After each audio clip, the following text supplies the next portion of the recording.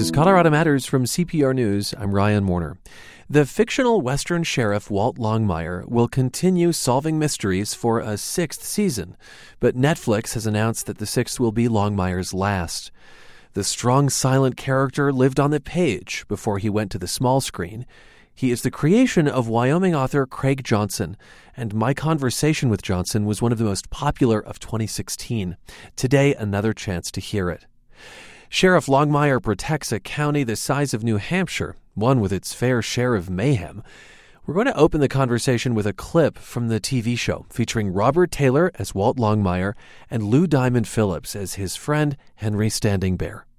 I remember when I could count the number of murders in this county on one hand. Two at most. Now I got a multi-billion-dollar drug cartel right in my backyard. To progress. It's a cancer, Henry. You know the thing about cancer. By the time you find it, it's often too late. Those words pack a real punch because Walt's wife died of cancer, and the void it leaves in him is a huge part of his character. Author Craig Johnson is with me in the CPR Performance Studio, and welcome to Colorado Matters. Thanks for having me. How would you describe Walt Longmire? Generally, I always try and keep it to just a couple of words, and the one word that immediately comes to mind is over. He's overweight, he's overage, he's overly depressed, but he still gets up in the morning and tries to do the job.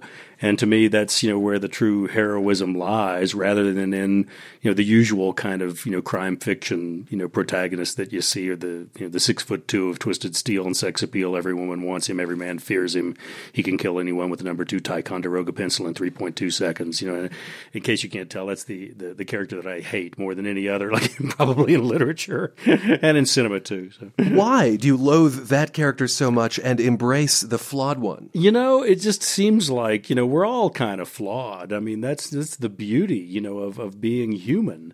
And so the thought of trying to write a series of books, or even just a single book, because when I started off with Walt, it was just a standalone book. The Cold Dish was just supposed to be a standalone novel. The idea of that kind of a cartoon kind of character just didn't interest me at all. I mean, the literature that I really enjoy are, the characters that are damaged, the ones that have cracks in the facade. I mean, the Jean Valjeans, those type of characters like that are always going to be infinitely more interesting to me, because what made them who they are? How did they become damaged, and how do they deal with that damage as they move through their lives?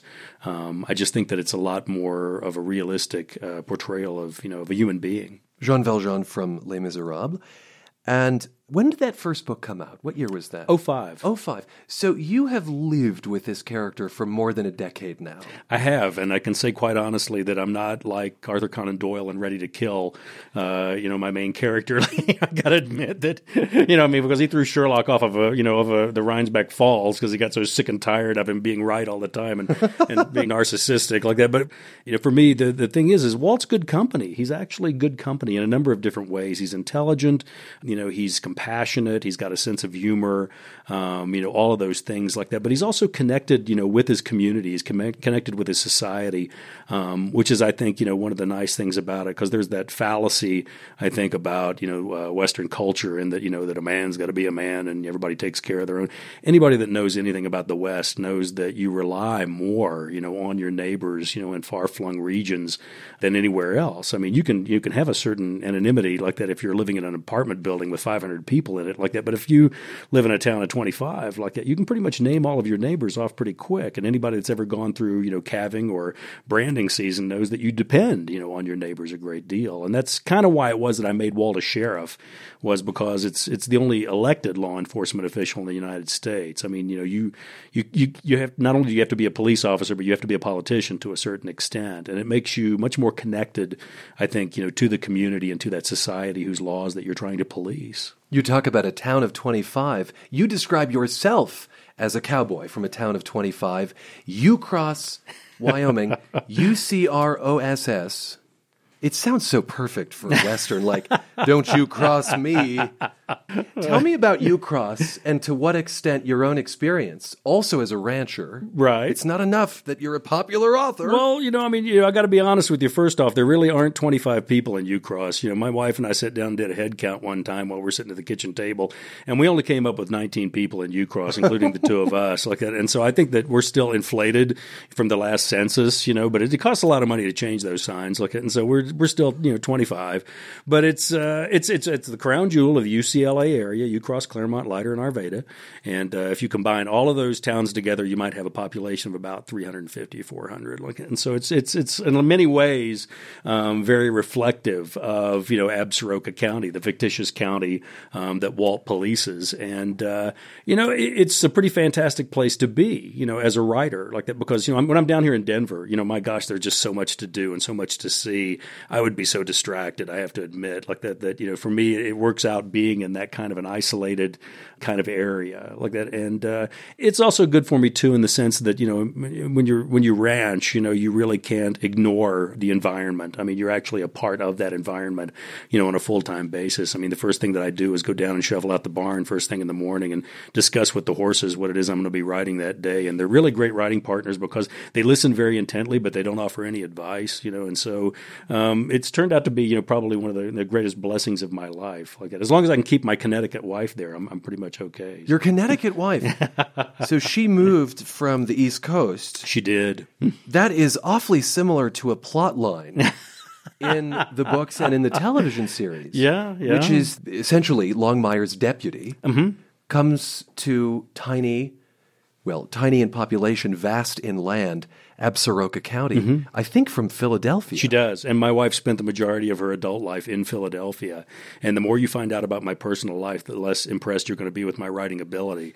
This is Vic, by the way. The character Vic. Vic Moretti. Is she based on your wife? She is a great deal based on my wife, like who still roots for, the Phillies, the Eagles, and the Flyers. And if you were ever at our ranch when any of those teams are playing, and usually they don't play up to par, you would hear language that you have never heard before coming out of a woman's mouth, I think. And so one of my favorite quotes is the one from Wallace Stegner on Teaching and Writing Fiction, where he says, the greatest piece of fiction ever written is that disclaimer at the beginning of every book that says nobody in this book is based off of anybody alive or dead. I mean, what a crock that is. I mean, that's your job, to go find people and put them in your books, and I mean, if somebody stands there and talks with me for like 30 seconds while I'm signing their book, they're taking their literary life in their hands.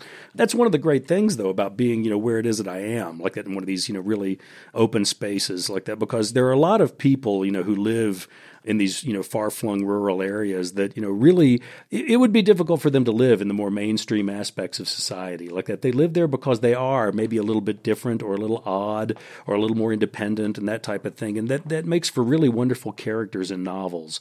Because I think if I was writing novels about, people who were living in the same houses, driving the same cars to the same jobs and all of that, I probably would have, quit writing these books 10 years ago. But people always ask where you get the ideas, for the novels. And all I have to do is just, listen, when people tell me stories or, read the newspapers. And what's nice about that is it also kind of keeps the books grounded in a reality that is, the American West. I mean, I don't ever want to have Walt chasing Al-Qaeda in Crook County or, riding a skateboard or on a, cruise ship or something stupid like that. I want him dealing, with the things that Western sheriffs actually deal with. Well, it can be really unglamorous to be sheriff in a place like Absaroka County. At least as you portrayed in the books, to a certain extent the TV show as well, because you have to do a lot of grunt work. It's not glamorous at all. No, not at all. What does the job entail? Well, it involves everything. Being a police officer is like being anything else. I mean, you're constantly, wondering if you have enough food in the refrigerator to get you through the weekend. Do these uniform pants make me look fat? I mean, all those things that everybody else, thinks about at the same time. And so for me, that's one of the things I always enjoy getting, trying to get it right, in the books is to make sure that, that these are people first. And it goes across the board, because there's a large large, Native American influence, in the books, because Absaroka County is right up there next to the Montana border, like that. And so you've got the Northern Cheyenne and the Crow Reservation immediately to the north, and it's important to have them be involved because they're an important part of that society, like. And so it's always important for me to include those people in my books, but also to make sure that I give them their due, like that they're human beings before they are anything else. Yeah. So another really important relationship in the series is Walt's friendship with Henry Standing Bear. Mm-hmm. They're both Vietnam veterans. Henry is Cheyenne. And American Indian characters are certainly prominent in your stories because of the proximity of the reservations. But there's a long history of white people writing stereotypically about Indians. So how do you steer clear of that? I go up there. I spend a lot of time up on the res. And as much as so many of the characters are in my books are based off of friends and family and neighbors and all of that. I mean, just about every single Indian character in my books, is based off of somebody up on the res. And I do say Indian, even though it's not politically correct, because all of my Northern Cheyenne friends make fun of me whenever I try and be politically correct. If I say Native American, well, if I use the term Native American, they always look at me and go, "Where were you born?" And I always say, "Well, I was born here in America." So you would be Native American too, then, wouldn't you? And so they sometimes political correctness doesn't get very far on the res. But for me, I can go through a long list of all of the characters that are in the books. I mean, Lonnie Littlebird is based off of Charles Little Old Man. Dina Minnie Camps is Mandy Smoker Broadus, really good friend of mine. And then, of course, Henry is actually based off of a good friend of mine, Marcus Red Thunder, who is just the epitome of the character of Henry, so much so that very much the sense of humor. He definitely has the exact same sense of humor that Henry has. Sense of humor seems important to me because I feel like a lot of Indian characters that I see are not funny. Oh. They're wise, maybe. Right. They are stern. Right. Well, there are a couple of different ways that you can dehumanize, an entire group of people, and you can go in different directions. You can either demonize them, or you can, make them, so idealized like that they no longer, represent anything, any kind of a carbon-based life form. So, the trick is trying to, walk the fine line like that of, embodying the sensibilities, like the culture, the spirituality, and all that, but still, allowing them to be human beings. And I blame a lot of that, on the books and the motion pictures. I mean, you can count on one hand the amount of motion pictures that have been done where the Indians actually had a sense of humor. And I think the reason for that is that there's no quicker way to dehumanize a group of individuals as by robbing them of the higher brain functions of humor. A lot of times, Indians are always portrayed as these stoic cigar store kind of characters. And that's not the Indians I know. The Indians I know work on about 17 different layers of irony, and if you're not aware of that irony, you get to be the butt of that irony. And I have many times but for me, it's important, to try and capture as many facets, of them as people as you possibly can, simply because they are just so absolutely magnificent. Western mystery writer Craig Johnson is my guest. His Walt Longmire series inspired the popular TV show, which is now on Netflix. Season 5 starts later this year. Johnson lives in Ucross, Wyoming, and joined me in the CPR Performance Studio. Coming up, what's in the name Longmire? And Johnson talks about his novel Dry Bones, about murder and dinosaurs. This is Colorado Matters. It's Colorado Matters from CPR News. I'm Ryan Warner. We're listening back to memorable conversations from 2016, and let's return now to my interview with Wyoming mystery writer Craig Johnson. He's the author of the Walt Longmire series about the sheriff of a vast western county. A&E first aired the TV show based on the books. It then moved to Netflix, which says the 6th season of Longmire will be its last. I want to ask you about the name Walt Longmire. Mm-hmm. Longmire, to me, says someone who is mired in something for a long time and kind of can't get out. Am I making too much of this name? No, you're right on the money. One of my favorite authors is Charles Dickens.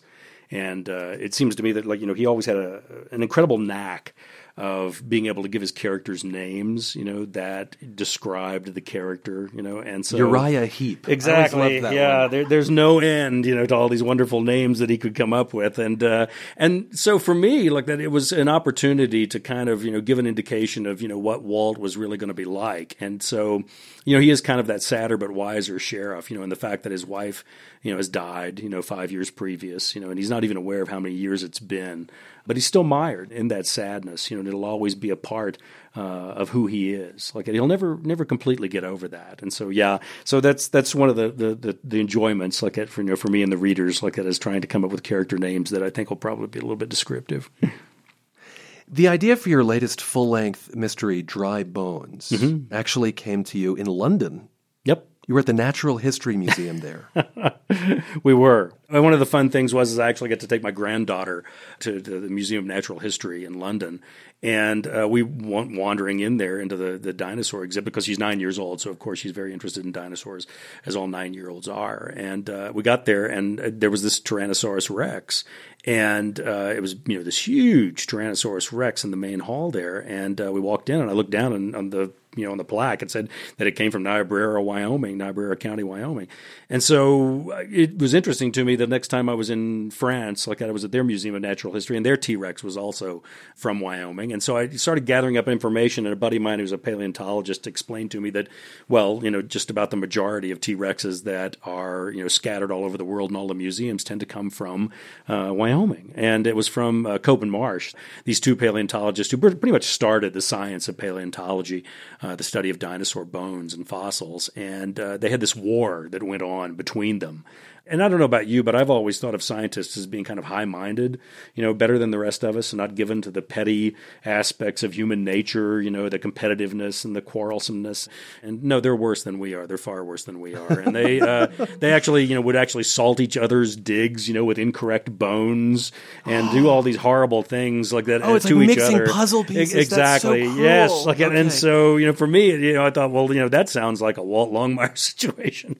And so you can't do any kind of study of T-Rexes, without stumbling onto the name of Sue. Which was this T-Rex that was actually discovered up in the Black Hills region, right across the border, just maybe a couple of 100 yards out of the borders of Wyoming. And it was kind of interesting because this group, the Black Hills Institute, found what became the largest and most intact T-Rex of all time. Because female T-Rexes are larger than males. Absolutely. Like that. And it was interesting because, they claimed the rights to this. Well, the problem was that it was actually found on a rancher's property, and the rancher claimed the rights to the Sioux, and then they discovered that he was actually an Indian rancher, and then the tribe stepped in and said, you know what, we think it's ours. And then the federal government stepped in and said, no, it's actually all of ours.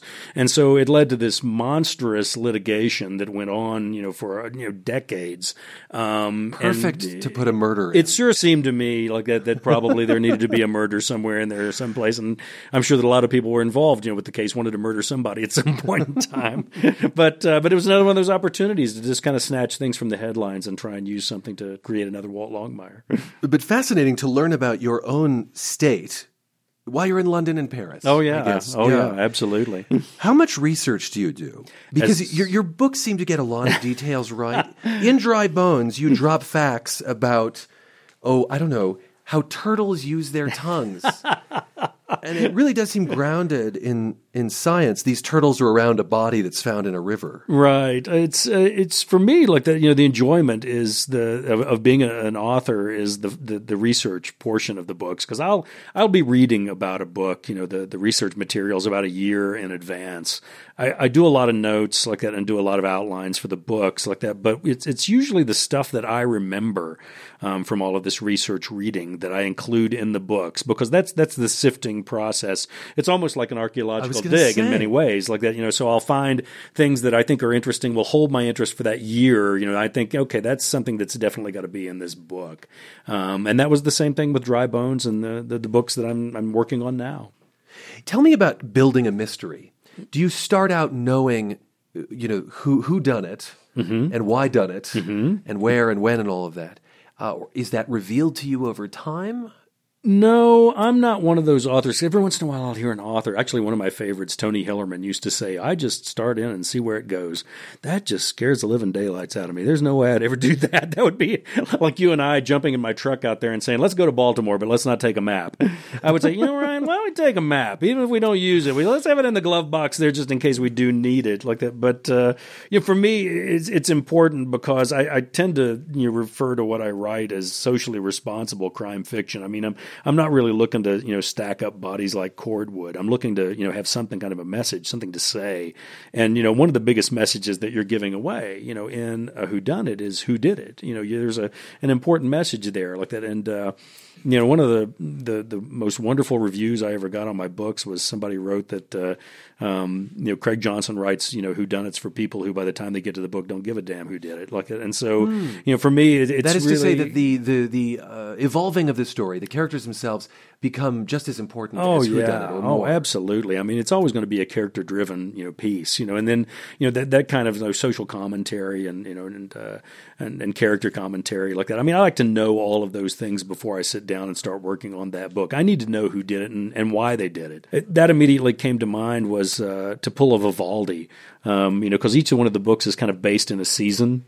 So it takes about 4 years for me to get through 1 year of Walt's life, but the nice thing is that each one of the books is only about a couple of months at the most, apart from the previous book. And, that gives you a continuity, I think, like that works pretty well with the books, because I don't know how many times I've read a series of books, and suddenly they'll leap 2 years. And I'm like, well, what the heck happened in those last 2 years? I want to know. And so for me, it provides that kind of continuity for the characters and that development. And Walt, it takes me 4 years to get Walt through 1 year of his life. And, I'm 4 years older by the time that point comes around. So at some point in time, I'm going to be older than Walt. And I don't know how much I like that idea. So it'll be interesting to see how that plays out. Right. You're sort of aging in dog years. I am. You mentioned Tony Hillerman, the great Western mystery writer. I think you met him in Santa Fe because you won an award. I did. Is that right?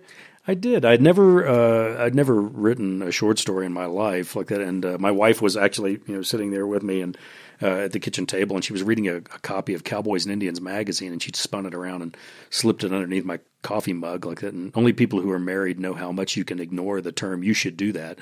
And and I looked at it, and it was a call for submissions to the Tony Hillerman Cowboys and Indians Short Story Award. Like, well, I just turned the magazine back around, slid it back over to her, and said, "Well, I've never written a short story, so I'm not gonna do that like that." Well, then I went down to the barn, and we've been married long enough that she knows all she has to do is kind of plant the seed of the idea. And so I'm down there shoveling out the barn, and anybody that's ever done that kind of work knows just how much free time you have in your mind when you're doing it. And so I'm shoveling out the barn. I'm thinking, well, if you were to write a short story, what would you write? So I came up with this idea, and I wrote it, and sent the darn thing in, and promptly forgot about it, and it won. It was kind of a surprise, but it actually won. And one of the things was I actually got to go have dinner with Tony Hillerman, and it was like a master's course in mystery writing. Just that one evening of having dinner with him, and we became kind of fast friends, for those last couple of years of his life, and he became kind of a wonderful mentor to me. The story was Old Indian Trick, which is the first story in the collection of short stories. So you wrote more. I did. Mostly, it wasn't a plan to write more. I got to be honest with you. What happened was I had this short story, and I had a couple of thousand people on a newsletter that I send out every month. And so I thought, the next Christmas came around, and I thought, what, it'd be kind of nice to just give away that short story to everybody. Just give it away, like on Christmas Eve. And so I did. I just fired it off to everybody that was on the newsletter list. And I don't think I realized how much trouble I was making for myself until the next Christmas rolled around, and everybody started, waiting for the next Christmas story. And I was like, oh, I haven't written one. Maybe I guess better sit down and write one. And so I guess I've written one a year like that for the last 12 years. As a Christmas tradition. And they're collected in this book, Wait for Signs. Old Indian Trick is really, really funny. Can I give it away? Sure. You can give it away. Oh, yeah, sure. It's 12 stories. Giving away one won't make that big of a difference. 1/12 of the book. Yeah, that's right. What makes it so funny is that a crime has taken place at a diner, and the person who held the diner up, I guess to bide his time before he does the stick-up, pretends that he's applying for a job, and sits and fills out a job application, holds the place up. Everyone is crazed about trying to find him and identify who this guy is, And one of your characters thinks to look at the end of the story At the application. at the job application. And it's got his name and his address and his phone number. The and everything idiot on there. criminal has written it all down. He has, but just by accident. And so Lonnie Littlebird actually comes across that information before anybody else does, but he tries to play it off as an old Indian trick. Tries to portray it as like some kind of like special, connection that he has, that he's able to surmise, where this guy lives and what his name is and everything. Do you assume criminals are stupid or smart? Well, if they wanted to work hard, they probably would go get a job like that. And so I think one of the things is an awful lot of the time, as a police officer, many times you're waiting for your Professor Moriarty who doesn't show up. And an awful lot of the times, you're dealing with people who are desperate, and sometimes make some pretty foolish mistakes. And so that's just, part of the aspects of the job that I think don't ever get covered an awful lot of the time, because in crime fiction, you always want, somebody who's going to be, a good antagonist to your character. I mean, one of my favorite phrases is that the Northern Cheyenne have a belief that you can judge a man by the strength of his enemies, like that. And fortunately, in that particular situation, Walt wasn't challenged a great deal, but right. There are plenty of other opportunities for him to be challenged as the books move on. You talk so fast. Have you ever done auction work? No. I just I don't know. I've got in the habit of doing that. I don't know. I guess I'm trying to get as much in on the show as possible I here guess before so. we. But I can hear you auctioning off your own cattle. Oh no! Okay. I'm too tongue tied for that. All right. Craig Johnson is author of the Walt Longmire mystery series. Our conversation is a 2016 favorite. Coming up, does Johnson now picture actor Robert Taylor when he writes? Taylor plays Sheriff Longmire in the Netflix show. This is Colorado Matters from CPR News. You're with Colorado Matters from CPR News. I'm Ryan Warner. At the end of 2016, we are re-airing conversations that stood out to us and to you. One of the most popular was with Wyoming author Craig Johnson, who writes the Walt Longmire mystery series. His books inspired the Netflix show Longmire. Let's talk about the adaptation of Longmire for television. The series began on A&E. It's now on Netflix.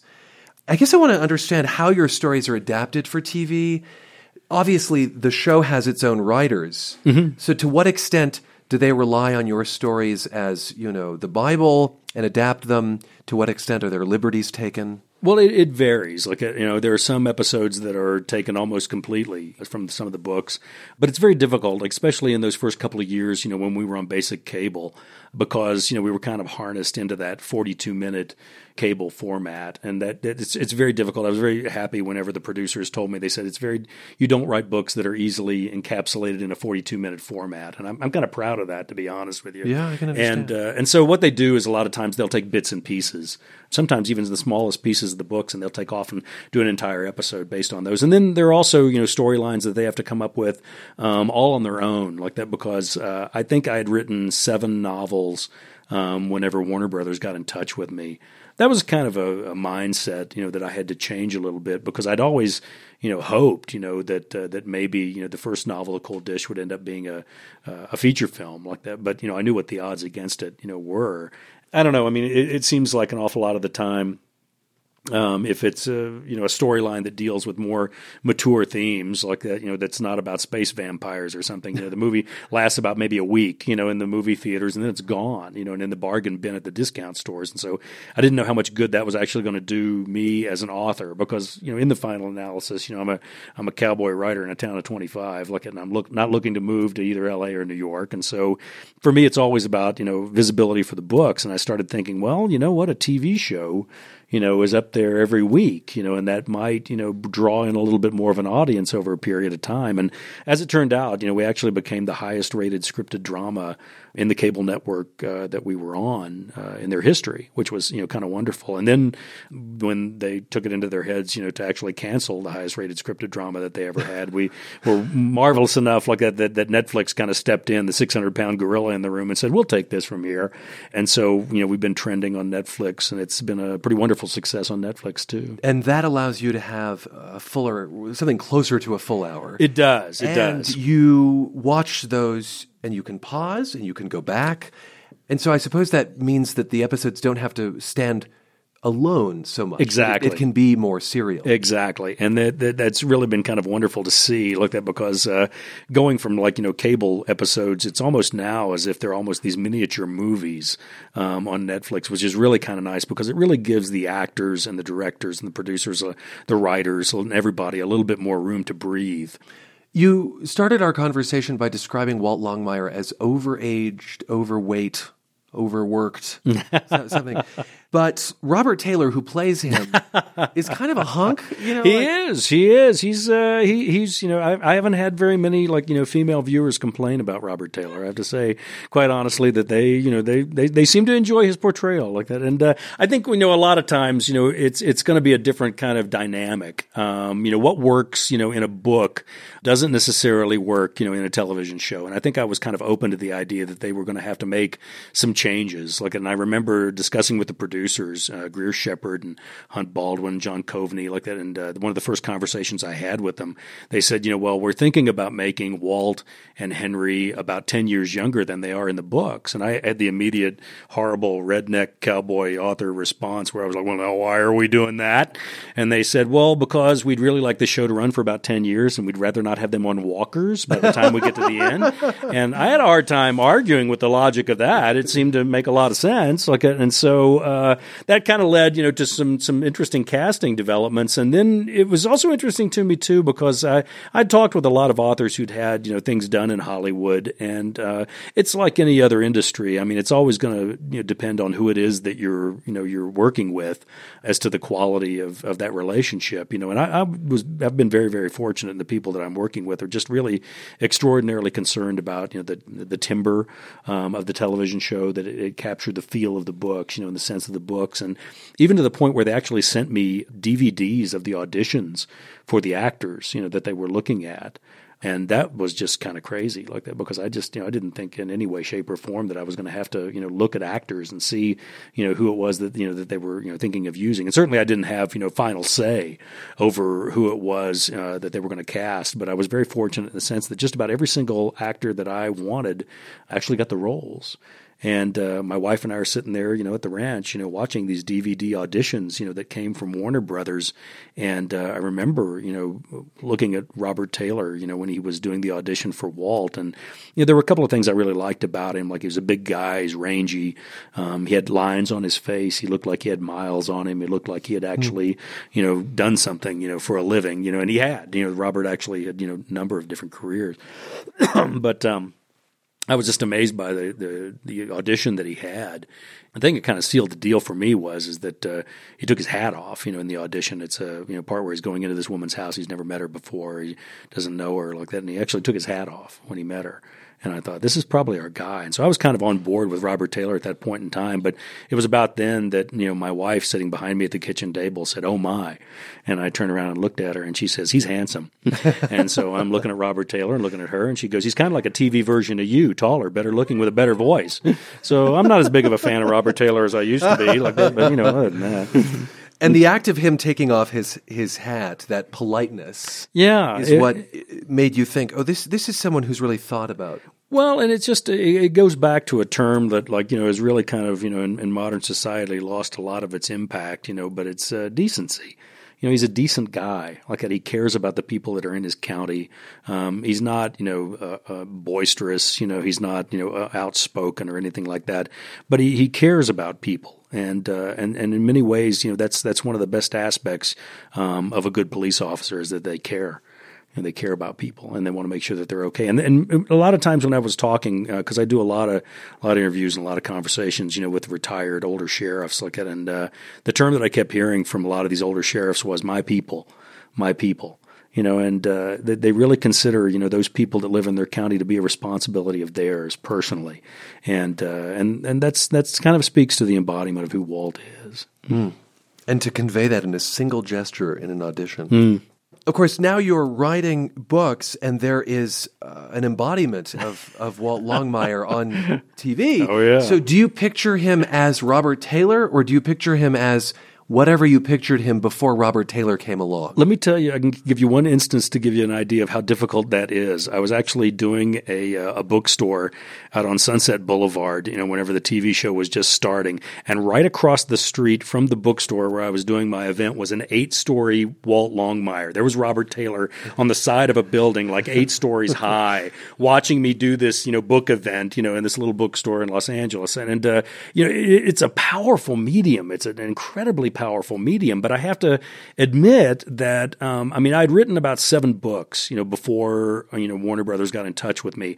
And so, so many of the characters were so embedded in my head because so many of them were based off of friends and family and neighbors and these people I'd worked with that they're pretty much, so strong in my head that the actors are wonderful, but they really don't encroach all of that much. The show is not shot in Wyoming. No. Where is it shot? Actually, down in New Mexico, in and around Santa Fe.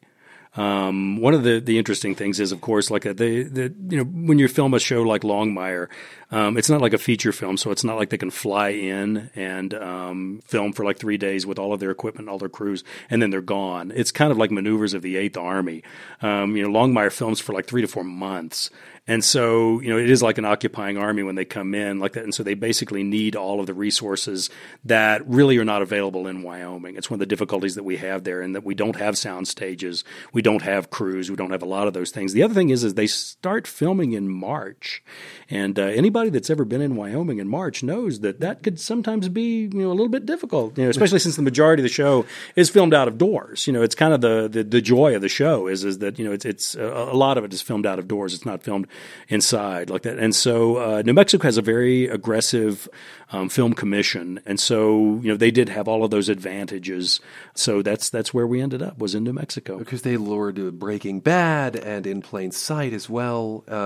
Does New Mexico pass well for Wyoming? They do a pretty good job like that because we sent them like about 3,000 photographs of that whole area up there around the Bighorn Mountains near the Montana border like that, and down on the Powder River country and all of those places. And they did a pretty magnificent job of discovering places that could really pass for Wyoming. How well do ranching and riding go hand in hand, and how much ranching do you get to do? Not as much as I used to, like that. Always, when you live in a ranching community, if you've got a horse and a rope and a saddle, you've got, a part-time job, being able to help out as much as possible, with your neighbors. But, I think I figured it out. I think whenever Spirit of Steamboat actually it was the first state read for the state of Wyoming, One Book Wyoming. And I went around to, pretty much every library in Wyoming, because I have a standing deal with all the libraries in Wyoming that my honoraria is a 6-pack of Rainier beer, cans preferred. And so I've done just about all 63 libraries in Wyoming. But that year, I think I figured out that I was on the road for about 202 days out of the year. And so I was starting to feel a little bit like a Fuller Brush salesman. But it was, it's one of the joys of writing the books is actually being able to go out and, and meet the people, that are reading the books, not only here in the U.S., but also all over the world where the books have been translated. And so how much time does that leave for ranching? Can you get ranching done in 100 days? Not much. Not much at all. It's down to horses now. A cow-calf operation, it's like any other business. You pretty much have to be there and working all the time and keep an eye on it. And you certainly can't be gone for that amount of time and keep that up. But, like I said, it's still an operable ranch, and I still, go out and ride. I still am able to go down. And one of the biggest, moments for me, of course, at every night, whenever I put the horses in, to feed them, is to come out and just stand there and look up the sky, and see that thick belt of, the Milky Way, that stretches all the way from horizon to horizon. The Crow refer to that as the hanging road. And it's the road that the owls take, and the souls take to go back and forth between the camp of the dead and this world. And, for me to be able to stand there outside the barn every night and just look up and see those stars. And, I think I'm alone like that, but pretty soon there's always a gang of horses with their heads on my shoulders, as I'm watching too. Thanks so much for being with us. My pleasure, Ryan. Craig Johnson, author of the Walt Longmire series. It inspired the TV show Longmire. Netflix has announced the 6th season will be its last. That interview was a highlight of 2016 for Colorado Matters, and you can hear others at cprnews.org. Click Conversations We Can't Forget. Next, a trip to Rocky Mountain National Park to meet a man who spent decades welcoming visitors from around the world into his home. Yes, his home in the park. This is Colorado Matters from CPR News. This is Colorado Matters from CPR News. I'm Ryan Warner. 2016 was a record breaker for Rocky Mountain National Park. More than 4.4 million visitors. That's nearly 300,000 more than last year. Part of the reason, warm weather kept Trail Ridge Road open longer. 2016 was also the year we learned about something unusual in the park, a little chunk of privately owned land just inside the northernmost entrance. It's home to 14 cabins that, for decades, hosted visitors from all over the world. CPR's Rachel Estabrook met the longtime caretaker as he prepared to close the screen doors for the last time. The story of Cascade Cottages is really a love story, but it wasn't always love at first sight, like when caretaker Richard Sipe arrived as a visitor in 1987. As I recall, the mattresses were pretty lumpy, and the decor was not the best, but hey, they were cabins. We understood that. Sipe was a widower, and when he came back for a weekend a few years later, he met Grace Davis. Her parents owned the place. We were both from Wichita. I asked her if she wanted to go out to dinner on Saturday night, the last night we were here. She said yes. And so we went to dinner to Dunraven, and she asked me later, she says, "How did you know that was my favorite restaurant?" And I said, "Well, that was the only one I knew where it was." They got hitched the next spring. When Grace and I got married, she said, "Do you know what I do in the summertime?" And she had spent every summer out here as a child. Grace Davis's father had just passed away, so she and Richard took over. They replaced the mattresses and the cabins got a makeover. For a few years, they moved back and forth to Kansas. We both retired in 1994, so we got to spend all our time out here. Grace and I had 24 wonderful years, and she passed away on opening day in 2014. Opening day for the cabins that year. Yes. Mm-hmm. I see you're wearing your Kansas University Jayhawks sweatshirt. Still got that Kansas pride. She bought this for me. Richard Sipe has loved the slow, simple life managing Cascade Cottages. Each day in the summer, he checked in guests. We would have a little map of the cottages, and if they're in cabin 13, you just take a little dirt road and the second cabin on the riverside. And that's it. We head out to see it. So this is number 13, which has a beautiful picture window out toward Fall River. But you can see that the flies are attracted by the warmth. The hand-built cabin has 2 rooms and no frills, except for a ceiling fan, which is the most modern thing in here. The cabin was built soon after World War II. Several others on the property are even older. Do you have a favorite spot here? My favorite spot is in cabin 3, which is where Grace and I reside. It's just a small cabin. It's a one-room cabin, but that's the only cabin in the whole complex that has a bathtub. And that's for Grace. This property, which is over 40 acres, was in private hands long before Rocky Mountain National Park was established. Grace Davis's parents bought it in 1941. I asked Richard why his in-laws were interested.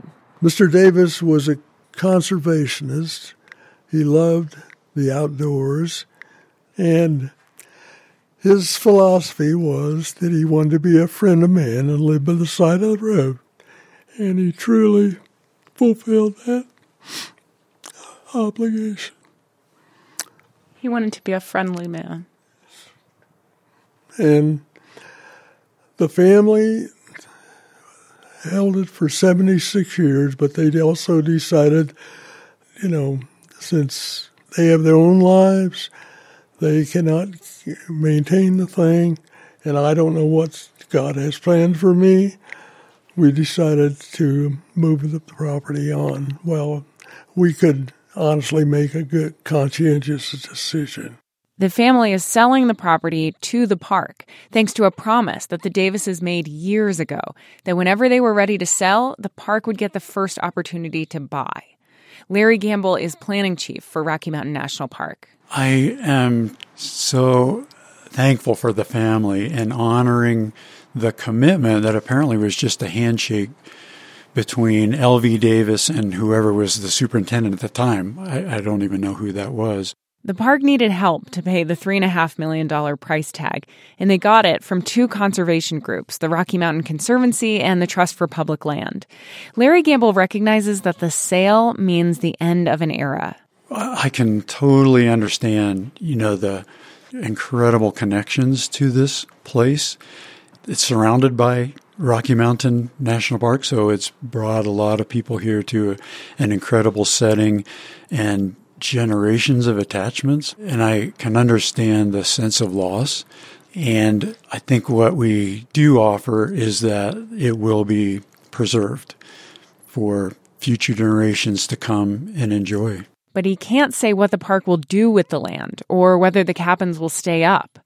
The sense of loss Larry Gamble describes comes through when you talk to Dick Aldrett. I first came to Cascade Cottages when I was 5 years old in 1952. Dick Aldrett's memories of Cascade Cottages are sensory, like crawling into sheets hung up to dry on a clothesline. They just smelled like the day. They smelled like the fir trees and the snow and the air and the flowers and the elk, and the totality of this whole place was in those sheets when you put them on the bed. He stopped by on the day I visited to say hi to Richard and share some cinnamon buns. We sat down in the main office. It has a small rustic kitchen in the back, a bedroom off to the side, and a big living room with an old piano and some plush chairs. What are your earliest memories of being here and maybe being here with the Davis girls? In this room, this is the way it was every night. Guests would come in, and Mrs. Davis would make cookies, and this room would be filled with 10 or 20 people just telling their stories. And they were from Africa and Australia and Europe, an array of the most interesting, fascinating people from all over the world sitting right here. And, we all have a story to tell. You felt like you were home. And amazing. I'll miss them all.